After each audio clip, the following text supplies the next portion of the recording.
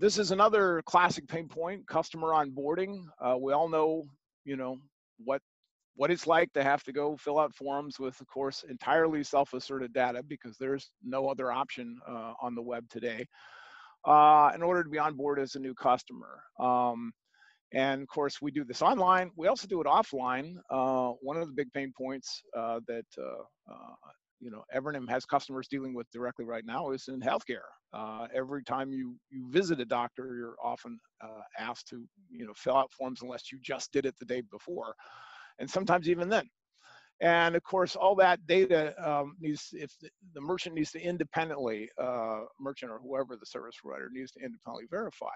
Well, with self-sovereign identity, the whole point is you have the information and you have it in a verified form from an issuer. So provided you have it, the credential that's needed, then the data can be transferred. Whatever the merchant or verifier needs to know can be transferred to them, and they can verify that the data came from an issuer that they trust.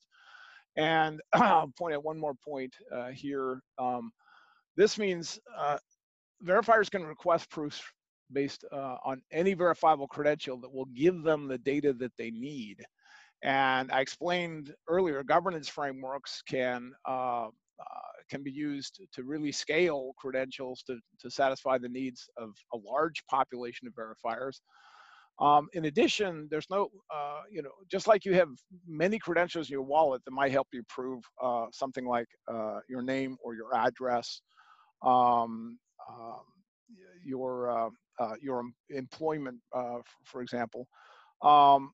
There's nothing preventing the same information from being issued by multiple verifiers, and it actually makes it more valuable that you have multiple proofs of certain information.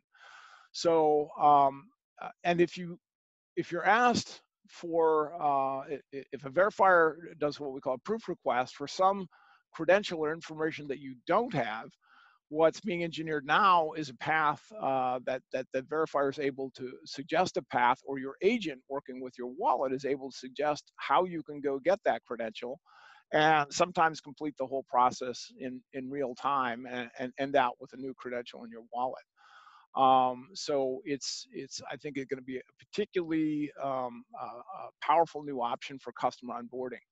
Now here it happens that we have the CTO for CU Ledger with us today, and because my favorite example of this is the MemberPass credential from CU Ledger.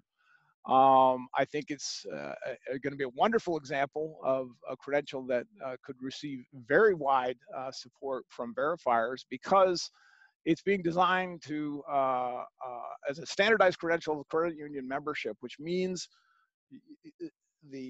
someone who's been issued that credential has gone through KYC at a credit union, and it will contain a standard set of attributes that they are defining in their governance framework now.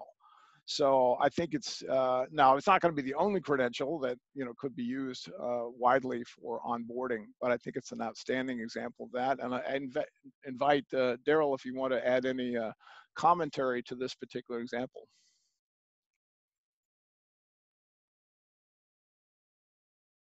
He might not be around his mute button right now.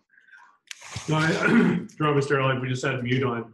I think you've captured it well. It's the whole goal for MemberPass is to make sure that credit unions allow their members to, one, have a lot better experience when they're dealing with their credit union, because right now it's quite painful. You have to phone in especially. But also in the community, what are those other things that, who cares? The credit union is standing behind me to say, I've been a customer for 10 years. That's a very meaningful signal in business. And we're really curious to see where that part of it goes. But just the credit union friction that we can reduce is huge by itself. Yeah, it's a, and this is a new branding of the credential they were working on, which I just love, because I think it, really sends a strong message about proving you're a member of a credit union. And anyway, I think it's a wonderful example of this particular use case.